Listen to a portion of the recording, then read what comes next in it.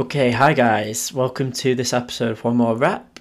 I have had feedback from the last few episodes that the volume has been a bit quiet, so I am speaking now directly into my microphone, and I am going to do the best I can not to turn my head because I am a fidgeter and I end up spinning around on my chair doing 360 donuts, and that's probably why the volume goes from being fine to very quiet in an instant.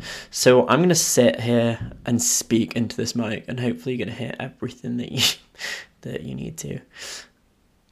Just as I started recording a podcast, the builders decided to continue their work outside of the office. So if it sounds like there was an explosion like then and like that, it's not my office, don't worry. It's just the builders who are...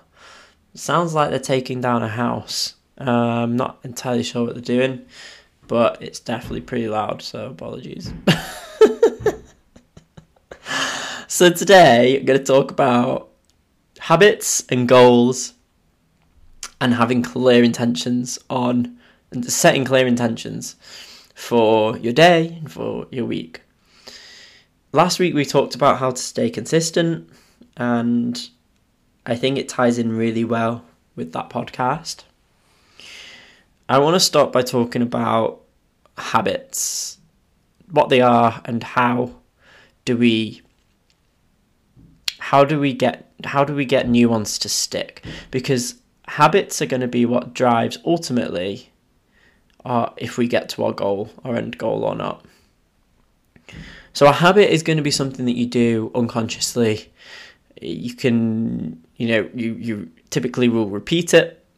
It might be good for you, it might not be good for you, it might have an impact on your health, your well-being, your career, anything like that that's autopilot and something that's repeated. The collections of your habits will put you in the position that you're in now. That's what I believe anyway. You are in a position where you are because of the collection of habits, not because of one individual habit. So for example, if someone is obese, they're not obese because they overeat on a weekend. They'll be obese because of several factors: not getting the steps in, not getting an adequate amount of movement in, not getting healthy food, healthy nutrition throughout the rest of the week. It's not just going to come down to one habit.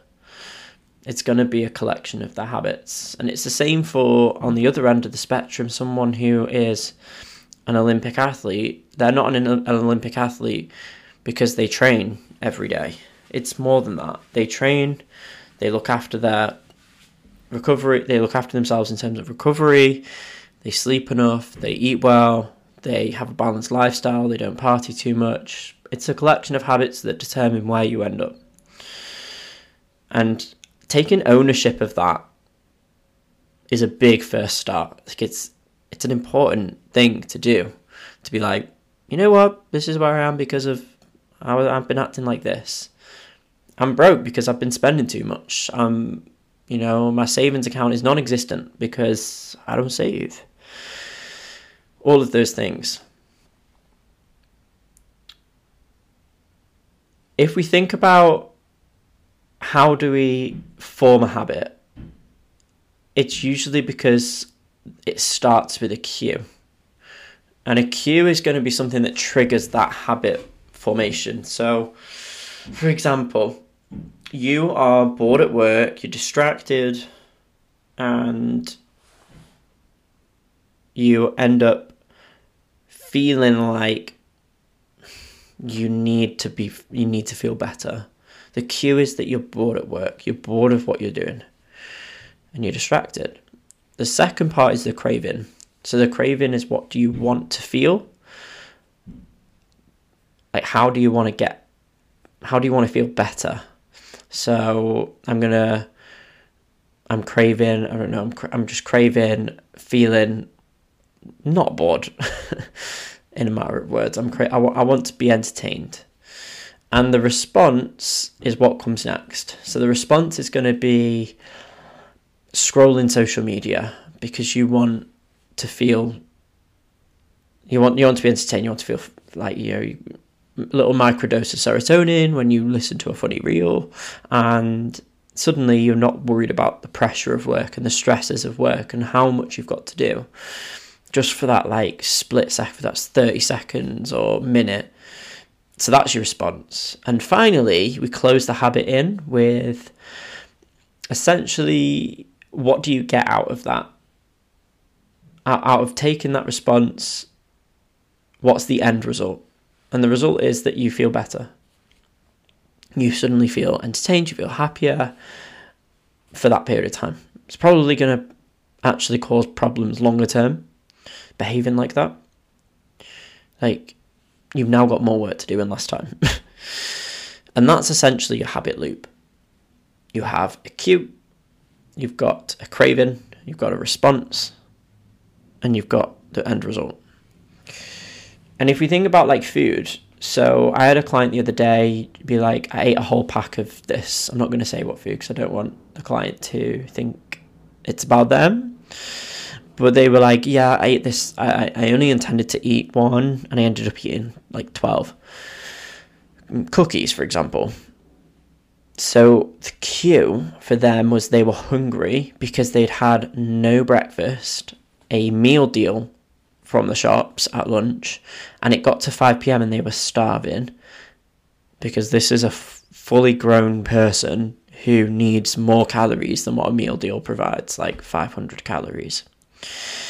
And part of that cue as well is they walk past the shops on the way home. This is setting them up for disaster.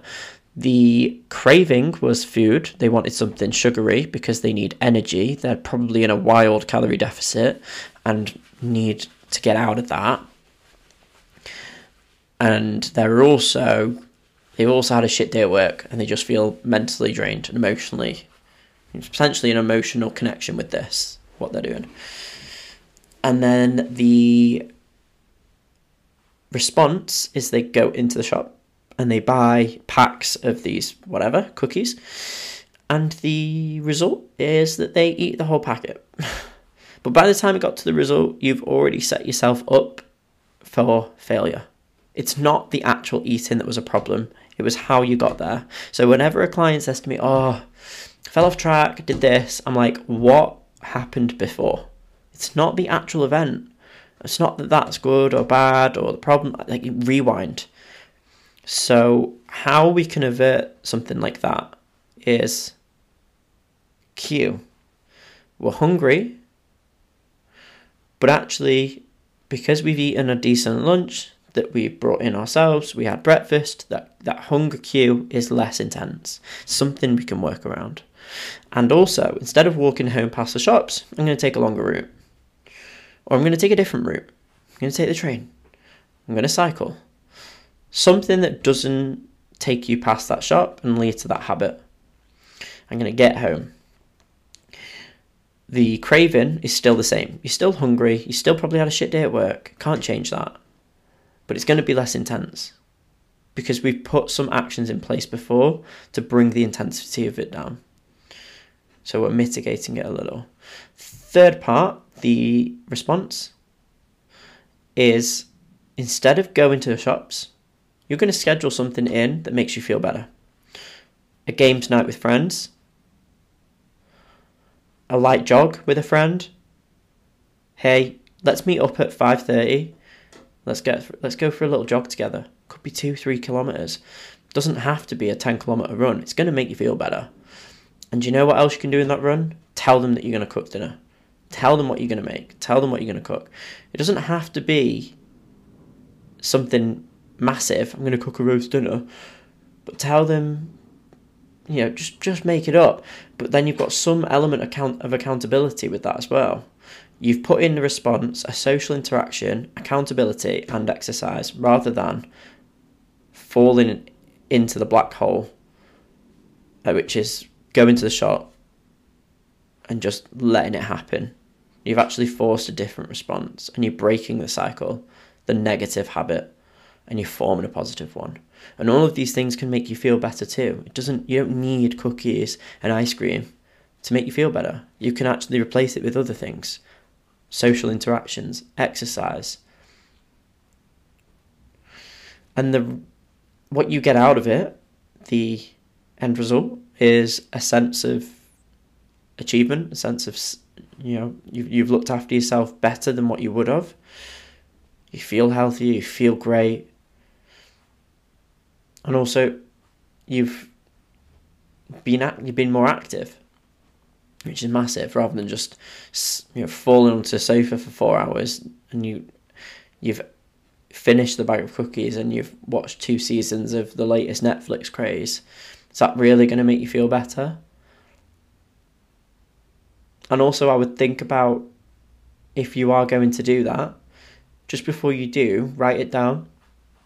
Write down how you feel now, and write down predict how you're going to feel after. And then see if you still want to do it. I feel like this, I feel miserable, I feel like I'm craving, da da da da da.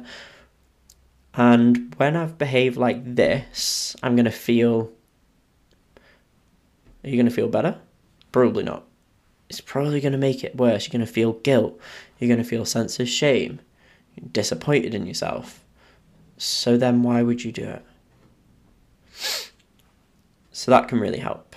Right, moving on to why breaking these habits is so difficult, and bringing new behaviours and changes in, because all of this helps to get towards your goals. Like, this is so important. James Clear from Atomic Habits talks about, I can't remember how he phrases it, the delayed onset of essentially, I just don't want to butcher this out of kind of respect, but there's a delay between starting something like a new habit and practicing a new habit and getting results. It's like, he calls it like the delayed onset of potential, something like that. And effectively what it is just like I said before. If you put in 10 units of time or effort, don't expect 10 units of reward out of that. You might put 3 hours into creating something. For example, for my clients, I created a video, a presentation. It took 2 hours to make. It took half an hour to record. And when I recorded it, when I was uploading it to whatever server it was, it just failed. And I could not recover that presentation. The Wi-Fi went down, or it wasn't strong enough to hold that upload, and I lost it. I couldn't recover it. I lost my shit. I complained about it to my boyfriend. I had to re-record it again. All in all, I've probably spent 4 hours, 5 hours on this half-hour presentation. And I could look at that and go, what impact is this really going to make? It's, a handful of my clients are actually going to watch the whole thing. I know that. It's not going to be like everyone's going to be on the edge of their seat and choose to watch this over their Netflix. I just know that's not going to happen. I could sit there and think, this is going to make so little impact, why even bother? But I know that if I keep going, if I'm persistent and don't give up, that my efforts will eventually give me a big payback. The small changes and consistent effort that I'm making now will give me a large payback in the future, and it doesn't have to be visible right now. I might put hours and hours and hours of work into something today and not see a reward from that until next month. And that could be in my career, it could be in terms of generating resources for new clients, it could be in terms of my fitness, it could be in terms of my health. I'm not going to see payback now. And I think we're so wired now to get things instantly. We've got that instant gratification. We just want instant results. And you don't deserve it. We don't deserve it. We don't deserve instant results. Just because you change your habits now, today, doesn't mean you're going to see results from that. Don't expect them. We don't deserve results that quickly. It takes time, and they will come. So, yeah, don't be put off by a lack of results at the beginning when you start something. The delayed onset of results. The next thing I wanted to talk about was how to create behavior change and how to instill these new habits. It starts with your identity, and it starts with how you talk to yourself. And then it moves on to your collection of habits, which I'm going to call, like James Clear does in his book, systems and processes. And then that results in an outcome. But if we start with your identity, how do you talk to yourself? And how do you identify in relation to that goal? So let's say it's running a marathon. Is your identity, I'm training for a marathon? Or is your identity, I am a marathon runner? And it doesn't matter that you've not run a marathon yet, and you might think, he's delusional. No, but by placing yourself in the shoes of that type of person, there is more chance of you acting in line with how that person would live, and you can therefore achieve that higher chance of achieving that goal. So self-identify in a way that aligns with your end goal, that's the outcome. Weight loss. Are you trying to lose weight, or are you losing weight? Are you on a weight loss diet? Are you on a weight loss program? Flip that on its head. Are you, rather than looking at what the weight that you have to lose, are you a consistent gym goer? You see, like you're identifying as someone else. You might not have been to the gym before, but now you're a consistent gym goer. Now I consistently go to the gym every week, once a week. You've just identified as someone who consistently acts in a way that's in line with their goal. And I think that's really powerful. That's how you have to start. You have to start there. Then move on to your processes and systems. So how does that person live, and what habits and behaviors do they have to match who they identify as? So a marathon runner, they train consistently, they work really hard on their recovery, they make sure that they have adequate amount of rest, they're careful with how much they run and increase that mileage over time. So they're tracking, they seek knowledge to get around problems that they might face. They might have blisters, they might have certain joint pain. How can we get around that? Well, we seek knowledge, and these are all the kind of habits and behaviors that a marathon runner will have. They eat well, they live a balanced diet, they don't wreck themselves at the weekend because they know it'll hinder their performance, so on and so forth. How does someone who is losing weight, what processes and systems do they have? They consistently walk, no matter what time of day, what weather it is. Not what time of day. It's not like they're getting up at 3 a.m. and getting the steps in. It's a bit moronic. But whatever the weather is like, whatever day it is, they'll find a way to get their steps in. They take the stairs instead of a lift. They consistently work in a calorie deficit. They're consistently mindful about the food that they put in their mouths. They limit the number of times that they can self-indulge. They are actively not lazy. They are actively working towards changing their bad habits. These are the processes and systems that someone who is overweight will follow. And if you've not got those systems and processes, you are not going to reach that end goal, and you are not identifying as the right person.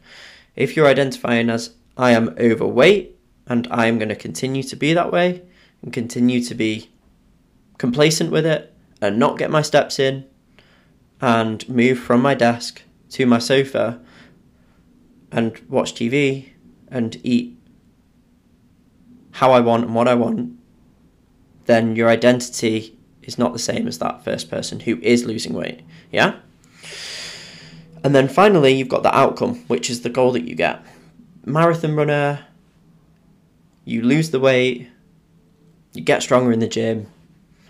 So effectively, what I'm saying is stop focusing so much on the goal and focus more on the self-talk and the identity, and focus on the processes and systems that that person would have and adopt them. And if you don't adopt those processes and systems, you're not going to land at the right goal. The next thing I want to talk about is setting goals. So finally, we're on to the topic of the actual podcast. Set smaller goals. Like, set much, much smaller goals. There's nothing more frustrating than hearing that someone's on it one week and off it the next. Or they wrecked themselves in December and now they're doing dry Jan in January. It's frustrating because it's this all or nothing, flick a switch, and there's almost a self-destructive tendency, a self-destructive pattern to behaving like that. Like, are you behaving like this because you want to hurt yourself? Because it's painful to go through that. It's exhausting as well to be like on it one week, not on it the next. All of the emotions that come with that. Like, yeah, I'm feeling positive, I'm super on it, I feel great. And then when you're not on it, you feel guilty, you feel ashamed. And then you're back on it because you've wasted a week and now you've got to catch up, and you overate yesterday and now you've got to undereat today to make up for that. Like, it comes in all forms. And what I would say is, if that's happening, you need to reevaluate your goals, and they are way too big for you to, like, you're not matching them every day because they're out of reach. They're too big. There's only some days that you're hitting them. When you don't, you self-destruct. So rather than, if you look at December and you were in the gym occasionally, or maybe not at all, and now it's January and you're hitting the gym or trying to hit the gym 3 times a week, maybe that's just too much of a leap for you. Let's say 1 gym session a week as a non-negotiable. Start with that. If any other gym sessions come in the week, then fine. But it cannot stop you from doing that 1. That's the rule. In February, you're going to hit at least 2. A few extra sessions here and there, fine. But you are not going to drop from those 2. There, you've started small. In terms of nutrition, you don't have to hit your calorie deficit every day. Let's just stick to a meal plan that doesn't result in you ordering takeout at a weekend, getting Greggs because you just can't be bothered with it anymore, because you're starving, you're really hungry, and you've not got the willpower or self-resilience yet to be able to not go into Greggs and get a pasta and get a sausage roll. Let's try and stick to a meal plan that's not even on a calorie deficit then. Let's try and set smaller goals of, I'm going to go into Greggs once this week. I'm going to order 1 takeout this week. I'm going to meal prep 1 day this week and cook 3 meals out of it. I'm going to batch cook something and split it into 3. Start there and do that every week. And then in 8 weeks' time, 4 weeks' time, 8 weeks' time, put another layer on top of that. This time, I'm going to go to Greggs and I'm going to order a sandwich. Instead of your typical sausage roll or cake, whatever it is. You're just progressively making it a little bit better, 1% better. And you do the same in the gym. You're not, like, in the gym, you're not going to go from never doing a bench press to then loading up the bar to 100 kilos and trying to bench it. You would start small and increase it gradually. But there's an actual obvious, like objective health risk with putting 100 kilos on a bar and trying to bench it. You know you're going to injure yourself if you've never done it before. The issue with food is that we can put this into our body and not see the impact that it's having over a short term. We see it over the long term, over that chronic kind of time frame. It's not an acute here and there, bam, we've got an issue. It comes with time. So start small. Progressive overload applies not just in the gym, but also with your habits. And I just talked about willpower. I mentioned willpower, and I think there's a really interesting study that I came across the other day, and we've been thinking about willpower in the wrong way. It's not a finite resource. What's important with willpower is your mindset to it. So if you believe that you get in from a hard day at work and you deserve to have time off, you deserve to have that cheat meal, quote unquote, you deserve to sit in front of the TV and watch Netflix, that is more powerful than whether willpower is or isn't a finite resource. Your mindset to it and your approach to it is going to override that. And there is someone else who's had equally as stressful a day of work and equally as many demands, who is getting in from that shift, and they are not giving in. And it's not because they have higher or lower willpower, I don't think. It's just because their attitude towards willpower is different. They're not saying, I deserve this because I've had a hard day. As soon as you do that, as soon as you have self kind of pity, and I'm saying this from a position of, like, people might be listening to this thinking he has no responsibilities. He just posts on Instagram and like poses in front of a mirror, trains at a gym, and he's got it all together. It's not true. Like, that's one aspect of many, that's one plate of many that are spinning right now. And let me tell you, that shit is frustrating as hell. And I wouldn't even say that is me, even when I'm like posting on Instagram. Like, that's an act. And that's one aspect, it's one fraction of my job. And it drains the hell out of me. It would drain the hell out of anyone. The number of retakes that you have to do, coming up with ideas, posting it. Sometimes you get good feedback, sometimes you get bad feedback. Like, there are so many things that can drain my willpower if I choose to believe it. But I don't. It happened. I'm working through it, and I can do this next task. I can do this activity. There is nothing physically stopping me from shutting everything down now at 6 p.m. and going out for a half-hour walk. There is nothing stopping me.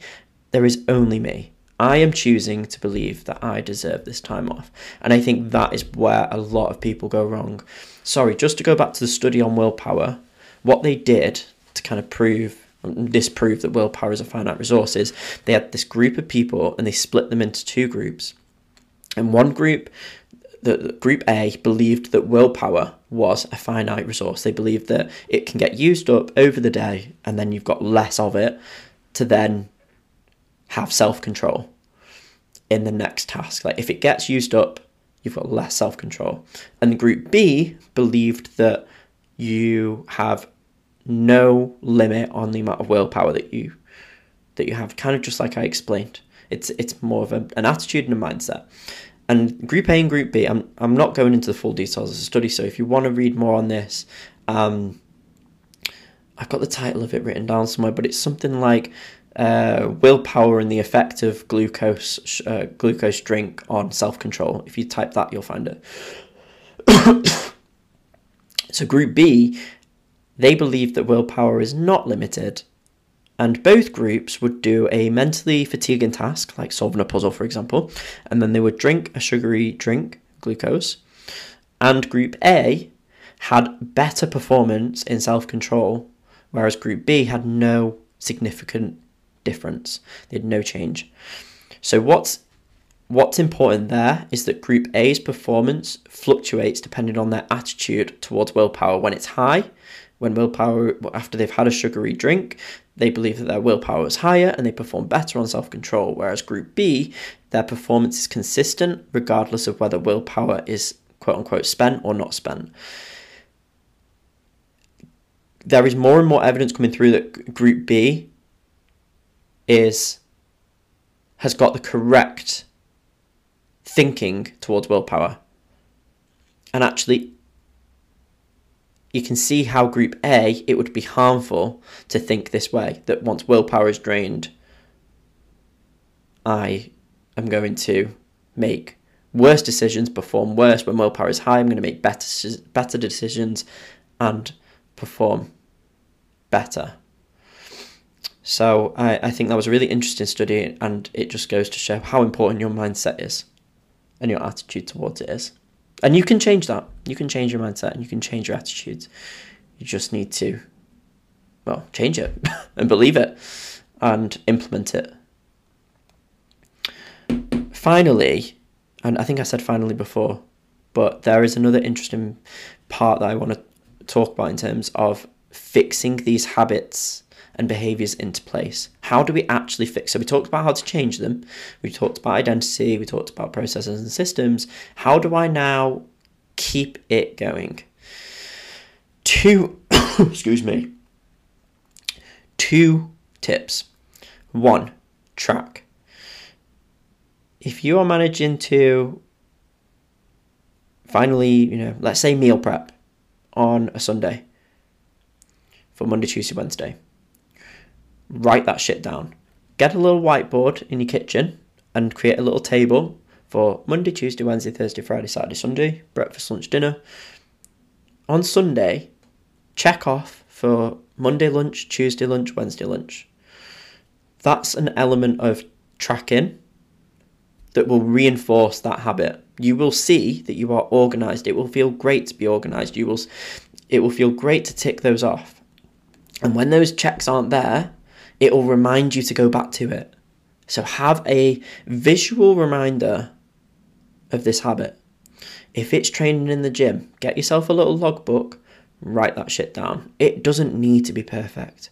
It doesn't need to, no one's going to review it. Nobody's going to this is your diary. So write what the hell you want in it. But track that shit down. Food, again, just coming back to food, doesn't have to be calories and macros and exact things. You could just keep a food journal next to your bed.